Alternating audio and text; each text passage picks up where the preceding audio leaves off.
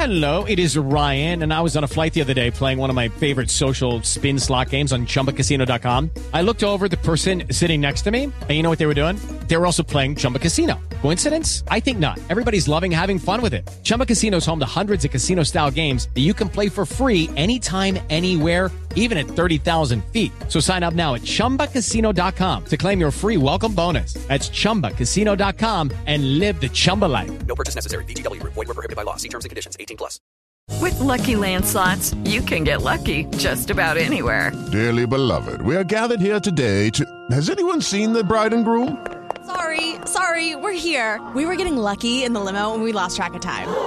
No, Lucky Land Casino, with cash prizes that add up quicker than a guest registry. In that case, I pronounce you lucky. Play for free at LuckyLandSlots.com. Daily bonuses are waiting. No purchase necessary. Void where prohibited by law. 18+. Terms and conditions apply. See website for details. With the Lucky Land Slots, you can get lucky just about anywhere.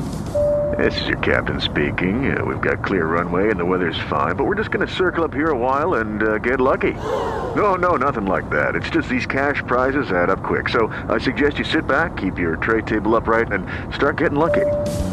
Play for free at LuckyLandSlots.com. Are you feeling lucky? No purchase necessary. Void where prohibited by law. 18+ terms and conditions apply. See website for details.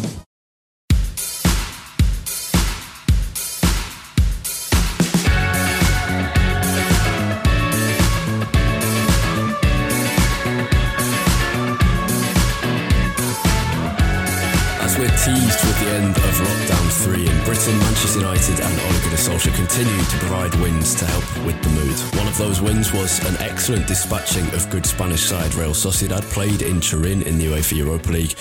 The second was less convincing, but no less important, a 3-1 victory against Newcastle, which puts United in a great position in the Premier League.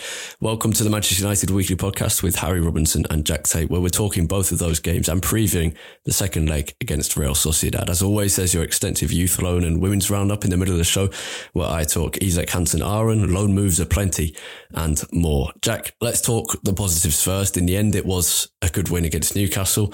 It was a good win despite a European hangover. It's a difficult season, and that first half will be forgotten before long, and so will the whole game, because United won and in the end did so relatively comfortably, and that is a positive. The gap to the top remains massive thanks to City's imperious form, but United are 9 ahead of the pair of Merseyside clubs, 6 ahead of Chelsea, playing them next week as well, and 4 ahead of West Ham, in a position where not finishing in the top 3 would be a serious disappointment and a failure, but to put ourselves in that position now is good. When you look at the outcome of the week as a whole, you can't really complain about the way that it turned out. A very comfortable victory in Turin over Sociedad that allows us to rest players for the second leg, which is arguably more important than the result itself, followed by a much needed victory in the Premier League to give us a bit of breathing space from West Ham, who are suddenly now the closest challengers to breaking into that top 3. Ultimately, that is the most important thing coming out of a week when we could easily have been tripped up in one or both games and managed to not suffer the usual bad result after a Europa League game, although the performance certainly did suffer, especially in the first half against Newcastle. Ultimately, we always say that this is sort of the sign of a good team, that you're able to not let bad performances, bad halves of games stop you from taking 3 points. We haven't done that well enough in the last month or so. And it was nice to see us in the second half pull away from Newcastle a little bit and actually secure the 3 points and in the end have quite a comfortable victory. Yeah, exactly. It was comfortable in the end. There was no sense of tension as you got to 80, 90 minutes. And that's good for the heart and good for my mental health. So that was much appreciated. And I mean, just to keep the smile on my face before we get into some defensive problems and problems with certain individual players, I think it's worth kind of reiterating just how good this week has been. It's not been overly entertaining. It's not been stunning performances. There's been no outstanding individual displays. But that win against Real Sociedad, United made look easy against one of Spain's better teams. Against Newcastle, we didn't make it look easy, but we came, as we've just said, away with a reasonably comfortable victory. And on the weekend where rival teams have dropped points and slipped up in Chelsea and Liverpool. Chelsea drawn with Southampton and Liverpool losing to Everton. So I think it is worth reiterating that point that this was an excellent week, and it was an excellent week for Dan James, who has proved himself the ideal squad player, I think. Yeah, Dan James was excellent. It was a great week for him in both games. Against Sociedad, where he was perhaps expected to thrive a little more than against Newcastle, given that Sociedad pushed very high up the pitch, allowed us a lot of space in behind. He was brilliant. And then against Newcastle, when I was very, very surprised to see him start. I mean, it's his first start in the Premier League since the Leicester game on Boxing Day, and he's not really been close to getting a start recently as Greenwood has come in and started more and more games. Cavani has come in and made that front line even more congested in terms of competition. But it was great, and it's tough. It's tough not to be happy for him. He can be frustrating at times, and we've all experienced that frustration with him. But performances like this remind you of why we all liked him so much at the start of last season, and that he does retain some real value in this squad. He's clearly far from a polished player, and his end product still isn't great, and maybe it never will be. But he at least offers us some constant movement and a constant willingness to make things happen and get on the ball. To be honest, that's more than can be said for some of our other forwards, and he really helped us drag Newcastle's defence out of position. We spoke last week that one of United's biggest failings against deep blocks is that our movement isn't good enough. And one thing you can never say about Dan James is that his movement is bad. He's constantly moving. He might not make the best runs you've ever seen, but he's constantly dragging defenders out of position. And Jamal Lewis on Newcastle's left-back position wanted to come in field to stop Martial Fernandez, and Dan James and Wan-Bissaka really reaped the benefits of that, and Saint-Maximin not being too brilliant at covering back the whole game. Yeah.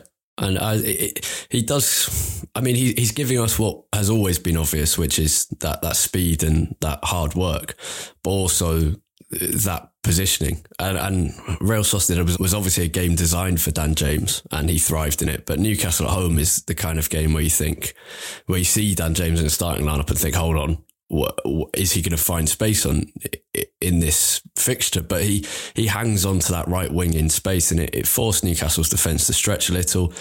And when he gets it, he's finishing well, and he's moving well. I guess the sample size isn't big enough, but it's worth bearing in mind over the next few weeks to see if there has been an improvement in his game, because it's worth remembering that he's a young player who's just come up from the Championship, as Solskjaer mentioned after the game. It's very possible that he's become better and that he's becoming more effective against teams in low blocks, that he's improved his decision-making, his positioning, and what he does on the ball. But 6 goals in 12 for the season is a good record. 3-3, obviously, now against Southampton, Real Sociedad and Newcastle. We got a question from one of our patrons, Jonathan Gu, who says, Dan James is an example of coaching done right. They get a sabbatical from the first team to study and improve, and then a couple of months later they're back, but with some additional powers. He says, is this how Sir Alex treated young baby Ole too?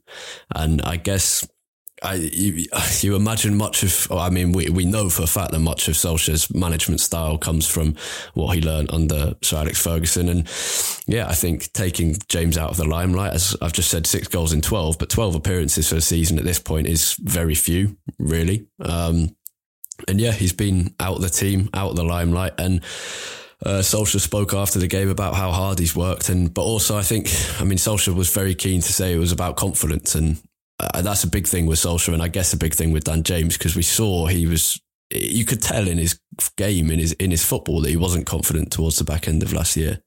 Yeah, and it's been obvious from the start, really, that he's always been a massive confidence player. You can see how desperate he was when he went through the lead run, when he didn't score a goal for months until, I think he scored in the very last game before lockdown against Lask. And he was just desperate for a goal for months, and that was really affecting his confidence. It's been the same for a lot of this season, to be fair, but I think getting that goal against Sociedad was huge for him. And he played really well against Newcastle. As we said, we know what we're going to get from Dan James. It's not going to be the most polished, the best end product. He's never going to set the world on fire, and he's never going to be getting massive amounts of goal contributions. But I think he can offer us something maybe slightly similar to what Jesse Lingard offered us, actually, in that just that dynamism, his movement and his ability to work hard. as I guess as simple as that sounds, actually it makes quite a big difference, because in games like the game against Newcastle, it just provides space for the other better players to do their thing. In the second half, especially when Dan James got on the ball a lot more, every single time he got the ball, he was looking to run at Jamal Lewis, take it to the byline and get a cross in. Even if 1 out of 10 of those crosses doesn't work out, only if 1 out of 10 of those crosses works out, he's creating space for the likes of Fernandes, Rashford, Martial, whoever else it might be in there, to do what their thing, because he's creating space. He's taking the defender away, staying out, hugging the touchline. It's just not really something that any of our other forwards have. He's never going to start every game, and nor should he, but it was a reminder of the value that he can still bring to the team when he plays. Yeah, exactly. There's no suggestion that he should be in United's a regular feature in United's starting lineup. It's just a reminder that having a squad player like him is very good, and I think it's also comforting because United need better squad players. The arrival of Telles and Cavani helps with that. And the return to form of Dan James certainly does. And yeah, you're right about hanging out on that right wing. And I thought it was interesting that Solskjaer was asked what changed after half time, and he mentioned the tempo, but he also mentioned the positioning and stretching Newcastle. And I think that was certainly down to James. To go on to some negatives, I guess 2 or 3 in particular. First one was Dean Henderson started against Real Sociedad. And David De Gea came back into the team against Newcastle. Now, Newcastle's first goal, it's debatable whether De Gea should have done better, whether Maguire should have done better, whatever. But I think that the reality is that one thing is for sure, and David De Gea doesn't inspire confidence anymore. He doesn't inspire confidence in his defence, and he doesn't inspire confidence as a United fan, because he's the opposite of a proactive goalkeeper. He waits for things to happen and reacts to them. And he can still make brilliant saves, and showed that a couple of times, but he should have been proactive and come for the cross, which Maguire headed to Saint-Maximin. It was a poor header from Maguire, but De Gea should have come to get it. And then De Gea's attempt to save what was a good shot from Saint-Maximin, but his attempt to save it was almost half-hearted. And then there's also Victor Lindelof, who has an alternative on the bench like Henderson in Eric Bailly, who, yes, his injuries make it harder to rely on him, but yeah, the De Gea Henderson debate is something that one of our patrons, Michael Byers, asked us about. And it just seems just like these decisions are being delayed. And it just feels like somebody that decision does have to be made soon to bring Henderson in for De Gea, because he isn't inspiring confidence, and Henderson has done well when asked to do so and deserves his chance. Yeah, we spoke, was it a couple of weeks ago, I think, about this situation, and I said it feels a bit like a lose-lose for everyone, because I don't think, are getting the best version of David De Gea. We're also not making use of Dean Henderson's talents and setting ourselves up well for the future, in that we're not giving him the chance to develop on the pitch.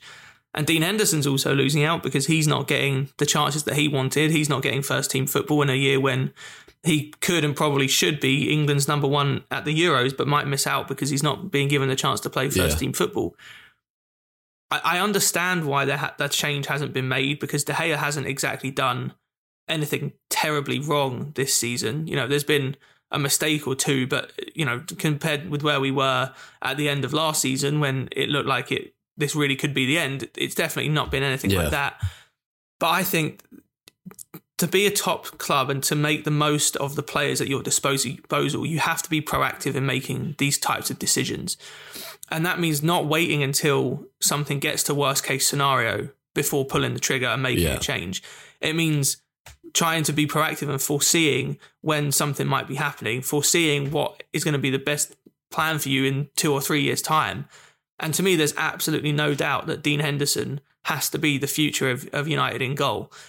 And the fact that him and De Gea are at a pretty similar level now, to me, means that Henderson has to be the one that gets given more opportunities, because he is our future, as well as not giving us any downside in the present. I don't think we would lose anything by having Henderson in goal, and I don't think that we gain anything by having him sit on the bench and really just sort of wasting away this season. He's done perfectly well when he's come in, and there's no reason to me why we would be so risk averse in terms of De Gea's situation. Yeah, I agree. And as Michael says in his question, De Gea is 7 years older than Henderson. And I'll add to that De Gea is on absolutely enormous wages. I guess the concern, if you were Solskjaer, about taking De Gea out now is then you get to the summer and he's not in the team, and it's going to be harder to sell him if that's the thing you want to do. And if De Gea is not playing as United's first choice, then he has to be sold as soon as possible, just purely because he's on more than £300,000 a week and is the highest paid goalkeeper in the world, one of the highest paid players in the world. And you can't have that kind of player sitting on your bench, as we've already discovered once with Alexis Sanchez. But to me, it seems the logical decision is to bring Henderson in. If it's down to finances and that United think we have to play De Gea until the end of the season to make sure that we can sell him or loan him out, then I guess there's some logic in that. But moving on to the defence as a whole, I wrote in my reaction to the game that United have one of the worst defensive structures they've had for years. And I do think that. I think the attacking talent can often cover up for the defensive weaknesses, but the structure in defence is just simply not there. As a pressing team, we're ineffective. We've got players doing what we used to call the Ander Herrera press, which is just gambling on a case-by-case basis and charging forward, unsupported by teammates and leaving gaps behind them. And it used to just be Ander Herrera, and now it seems to be a lot of people in United's team. Everyone has a go at it once again. Yeah, exactly. And it leaves holes behind, and it basically doesn't work. When the wingers get back, and I guess this applies to Mason Greenwood best, when he gets back as the right winger and gets involved defensively, United look a far more balanced and capable side. When he doesn't, we struggle. In midfield, we've got players who commit early, either by pressing too early, as I just said, or by tackling too early. Harry Maguire is a player who often tackles early in the counter-attack, and that makes counter-attacking against United all too easy. You take set pieces. Saint-Maximin equalised for Newcastle after we failed to clear from a corner, and that set piece that ended, the set piece that set up the corner was after United failed to clear from a corner. It's a constant issue that comes down to not having a keeper who's proactive enough, not having defenders who is proactive enough, but also just it's a wider structural issue. We could have Ruben Dias and an informed John Stones in our defence, and we still wouldn't be having the record that City are having. And it's not because of luck, it's because of that. And it's the one area I really will criticise the coaching staff on, is the defence. Yeah, I think it's fair enough. We can talk until the cows come home about the fact that we don't have the quality of players that other clubs, say a fully fit Liverpool or Man City, have. And that's fair enough. We don't, I don't think anyone's under any illusions that Maguire and Lindelof are anything other than probably a slightly above average centre-back pairing. But at the same time, there comes a point where you have to, as a coaching staff, stop looking at players that you could bring in and focus on improving the ones that you have around you. And this is a common accusation that we've had about United in the last 5 or 6 years, that we just don't improve players once they arrive. And in fairness to Solskjaer and this coaching staff, they have improved the majority of our attacking players. But in defence, it almost feels like it's getting worse at times. I mean, there's just so many repeated mistakes. I don't know off the top of my head, but I would love to know how many goals we've conceded from set pieces this season. It feels like it's been horrifically large amount of goals, especially in the last couple of months. It feels like it's getting worse. As you said, De Gea probably should have come for the cross that led to Newcastle's goal. Maguire then puts in a bad header, but it wasn't just the goal. It was the entire first half, to be honest. We got to half time and I was beside myself, to be honest, at how angry I was. It's just an awful performance. And that was the attack too. But in defence, it's just mistake after mistake. But not just individual mistakes. It's just mistakes of a system and a team that doesn't really know how to defend as a unit. There were 3 or 4 different times when Newcastle managed to get on the counter-attack, and we were lucky that they just didn't put away the chances. Shelvey had a shot from the edge of the box after a counter-attack in the first 4 or 5 minutes. There was a couple of times where De Gea and the defence's distribution, trying to play out from the back, wasn't good enough. And even that, we don't seem to play out from the back with any sort of coherence or any semblance of a system either. It's sort of just on the fly. There's no movement to make it work. The centre-backs don't drop deep enough to create the space. The fullbacks don't get wide enough to create an out ball sort of pinged out to the fullbacks. It's just all very haphazard, very unstructured, which is the very, very worst words you could ever use about a defence, really.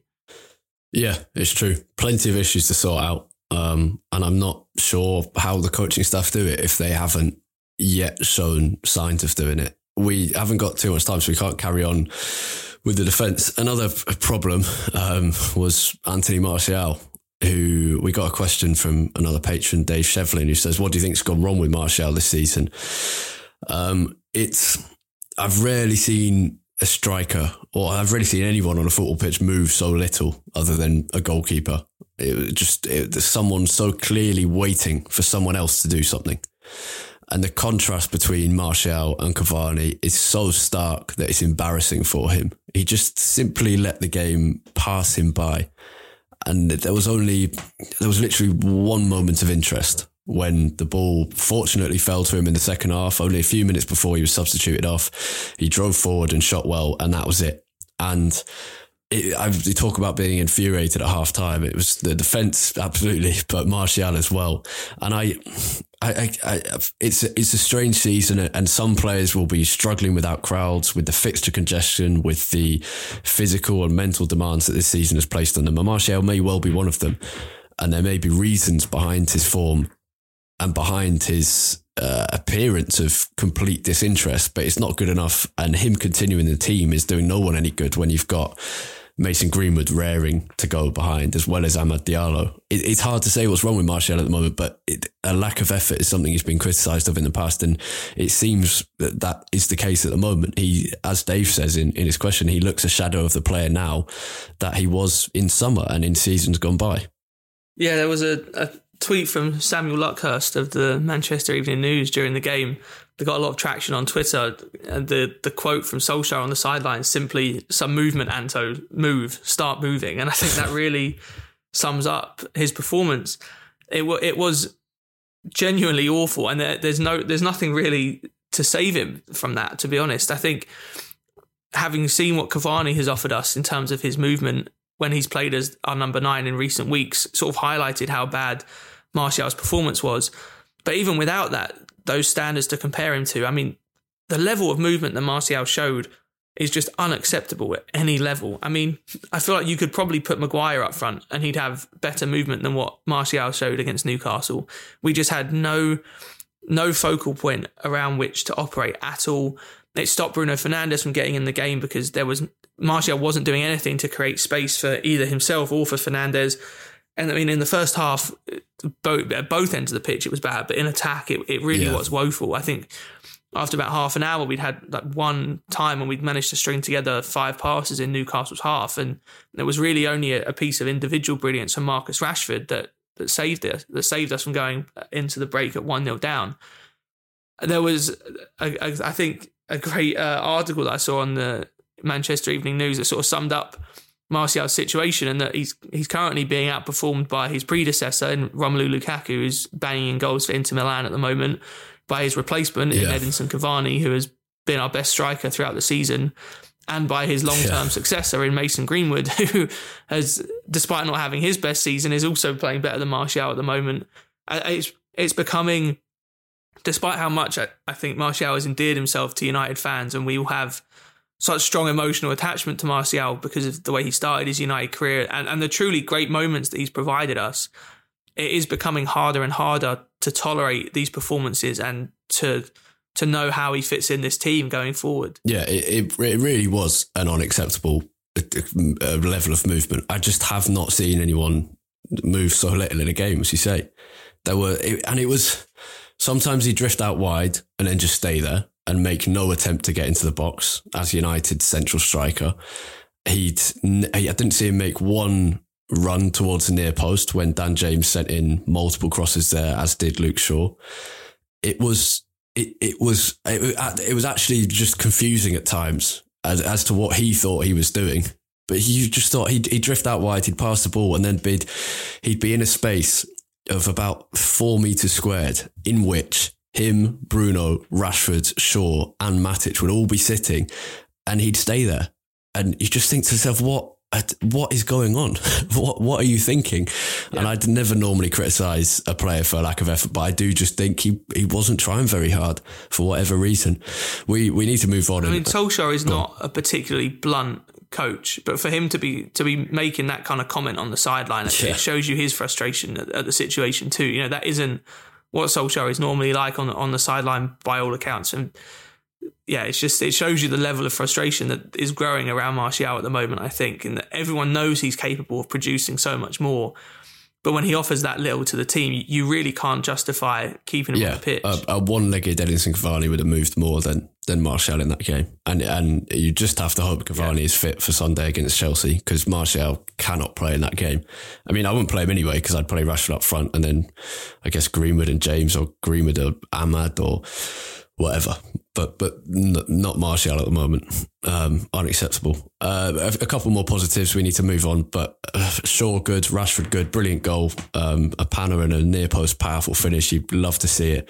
Bruno Fernandes delivering still 40 goal contributions in 39 Premier League games is just stupidly good. Not one of his best games yet again, but yet again he came away with a goal and an assist, although the assist was somewhat fortunate.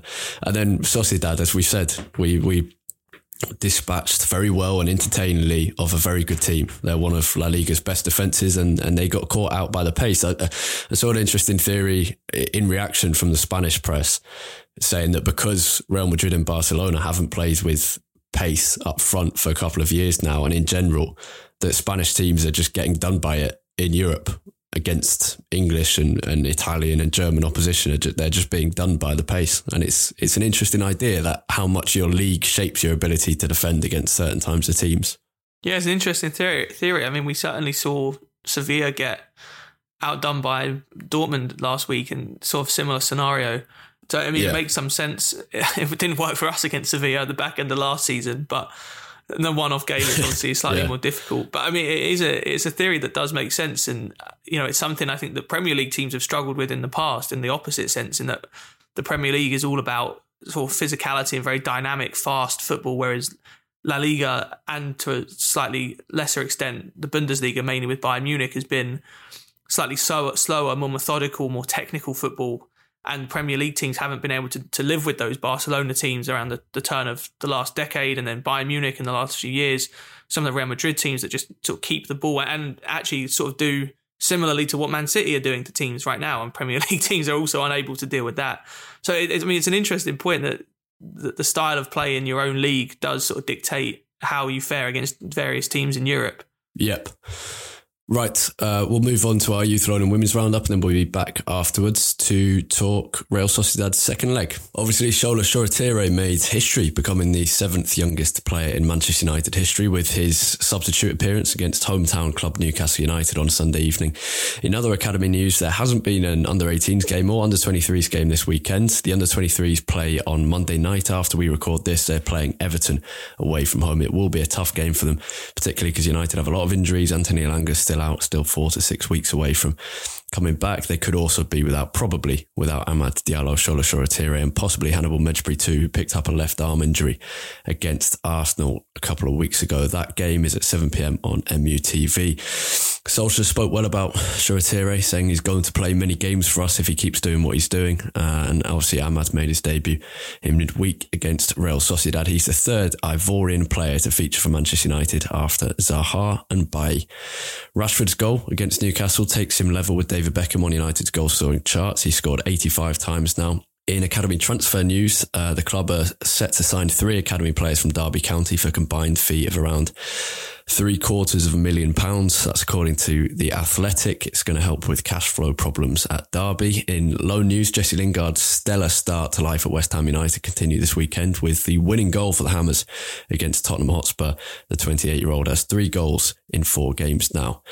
16-year-old Isak Hansen Aron is set to return to his old club Tromsø on loan until the summer. He's happy at United, and United are very happy with his development, but Isak has been in Norway since the winter break, and the move just makes sense for all parties while things return to normal after or during coronavirus. Dishon Bernard's played 90 minutes for Salford City in a 1-1 draw against Carlisle United. The 20-year-old defender has missed only 2 of the last 18 league games for them. Ethan Laird played 78 minutes for MK Dons in a 4-3 win against Northampton Town, while James Garner played the full 90 minutes for Nottingham Forest against Blackburn Rovers, showing an improvement in the defensive side of his game, getting stuck in throughout. And finally, Facundo Pellistri made his debut for La Liga side Alaves, coming off the bench in a 4-0 defeat to Real Sociedad. Alaves are just 1 point off the relegation zone now. There was no game for United's women's team this weekend. They play next on the 7th of March against Aston Villa, but for the academy, the under-18s take on 7th place Derby County on Saturday at 12 p.m. on MUTV, and the under-23s face a trip to Southampton 2 p.m. on Saturday. There was a good article on United's website from Adam Marshall pointing out all the goals scored by former United academy players, the academy graduates across English and European football. George Tanner scored for Carlisle United against Salford City. Also scoring in that game was James Wilson. Ashley Fletcher scored for Middlesbrough, Fraser Campbell for Huddersfield, Nick Powell for Crewe Alexandra, Reece James for Doncaster Rovers against Hull City, Angel Gomez scored, Kenji Gore scored in Portugal, Michael Keane was man of the match for Everton at Anfield, Ryan Shawcross was signed for David Beckham's side into Miami, so plenty of good stories for academy players elsewhere. Right, Jack, 5 years to the day on Thursday since Marcus Rashford made his debut, since this skinny kid from Wythenshawe played when he wasn't meant to because of injury to Martial. Will Keane was out on loan and James Wilson was injured, and Rashford came in and scored 2 goals and scored another 2 against Arsenal and carried on and on and on until he was playing for England at the 2016 Euros. I mean, 5 years, first of all, incredible. But United now have an opportunity to give some youngsters a chance against Real Sociedad. Solskjaer said he's not going to rotate too much, and I pretty much believe him. Obviously, Shola Shoretire and Amad Diallo in with a chance. Ethan Galbraith, I think, has a chance. I don't think Hannibal Mejbri or Joe Hugill are eligible. They have to be at the club for 2 years and under 21 to be eligible if they're not in the official squad, which they're not. Ethan Galbraith has a possibility. I think Dan James will probably start, and to be honest, I can for some reason I can still see him starting Harry Maguire despite the obvious need to rotate. I guess the lineup depends on the fitness of Van der Beek and Cavani too, but with Chelsea on Sunday, which is a massive game, it does feel like he needs to rotate, even though he said he won't. I mean, if there's no rotation or very little rotation, I would be very, very surprised. Solskjaer has had a habit of keeping in Maguire and Fernandes and sometimes Rashford and a couple of other key players in almost every game of the season. I guess because he's slightly worried about rotating everyone and what that might produce. I think if there's ever a time to do it, it's now, surely. 4-0 up against Sociedad, against a team that threatened us in the opening stages of that game, but after that didn't really carry too much threat in the second half. I think you'd have to say this is... I mean, we spoke last week, I think, that the chances for rotation are quickly running out. And, as the FA Cup ramps up, we're now into the quarterfinals of that with a tie away at Leicester. The Premier League is obviously the main priority, and the Europa League is only going to get more serious as the rounds go on. This surely is our best chance for quite a while now to rotate.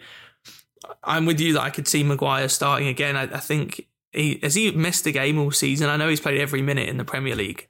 I don't know if he's missed a game yet. He's missed a game. I think Rashford has played in every game, at least off the bench as well. Fernandes also he seems very reluctant to rotate at times. Personally, I would want to see almost all of our regular starters be given a rest. We'll see how many of the back four in particular don't start. But I mean, it's an opportunity to give some of the youngsters more of a test. I did see a headline that Shoretire and Diallo won't start, according to Solskjaer. But who knows if that's him just sort of trying to put a headline out there. It wouldn't surprise me. I get the sense that's just making sure the headlines aren't on them all week. I don't think Shoretire will start, actually, but I think Amad Diallo, I feel like it seems logical that he would. I'd be very much up for a front three of James, Greenwood and Amad. Although, I mean, if he wants to get... Because we need to get Martial back into some form and back playing properly. And I guess this is a decent opportunity to do it, even though it feels wrong because he deserves to be dropped. It's also another opportunity to play Henderson and then keep him in the team. Yeah, it's the Martial point is a good one. It wouldn't surprise me at all if Martial started, and it makes some sense to me. You know, give him an opportunity against a team that is likely to be quite aggressive in how they come out of the blocks, and will probably leave space for us to capitalise on. It does make some sense to me to put Martial in there, and also have someone above the age of 20 in the starting forward line. Yeah, although I mean, in terms of bringing kids in, as I say, Hannibal and Hugo aren't eligible, and then you've got United's under-23s defence is ravaged by injuries at the moment. So in terms of giving rest to Wan-Bissaka or something, you could bring Brandon Williams in for sure. Alex Telles will come in. I said for sure there, and it sounded like I was saying for Luke Shaw. I more meant for certain. Alex Telles, I assume, will come in for sure. Brandon Williams, you can definitely bring in for Wan-Bissaka as well. But in terms of centre-backs, Ted Menke's out on loan, Dishon Bernard out on loan, and Will Fish is injured. The rest of United's defenders are injured. You can't bring in Alvaro Fernandez, who's in great form, I don't think, unless he's in the Europa League squad, but I don't think he is. So yeah, there's not that many obvious candidates out of the under-23s. I think Ethan Galbraith might be one of them, Northern Irish midfielder. Technically good, very easy on the eye, one of those who loves being in possession, player I like. We're not going to preview the Chelsea game today because we will be previewing that in a patron-only midweek show, and I guess session after the second leg against Real Sociedad. So if you want to hear that, go and sign up to our Patreon. You can do so by following us on Twitter or go into our Twitter at UTD Weekly Pod. That's POD at the end there. We should wrap things up there, and then we'll go to our Patreon Q&A. Jack, for more throughout the week, where can we find you on Twitter? At UTD Tait, Tait. And you can find me at Harry Robinson64. And as I say, the podcast itself at UTD Weekly Pod. That's POD there. Thank you very much for listening. As always, hope you've enjoyed the show and have a great week. Goodbye.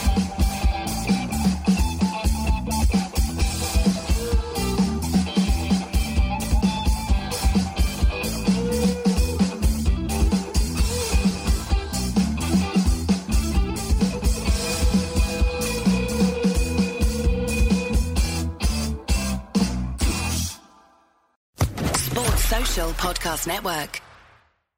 With Lucky Land Slots, you can get lucky just about anywhere. Dearly beloved, we are gathered here today to... Has anyone seen the bride and groom? Sorry, we're here. We were getting lucky in the limo and we lost track of time. No, Lucky Land Casino, with cash prizes that add up quicker than a guest registry. In that case, I pronounce you lucky. Play for free at LuckyLandSlots.com. Daily bonuses are waiting. No purchase necessary. Void where prohibited by law. 18+. Terms and conditions apply. See website for details.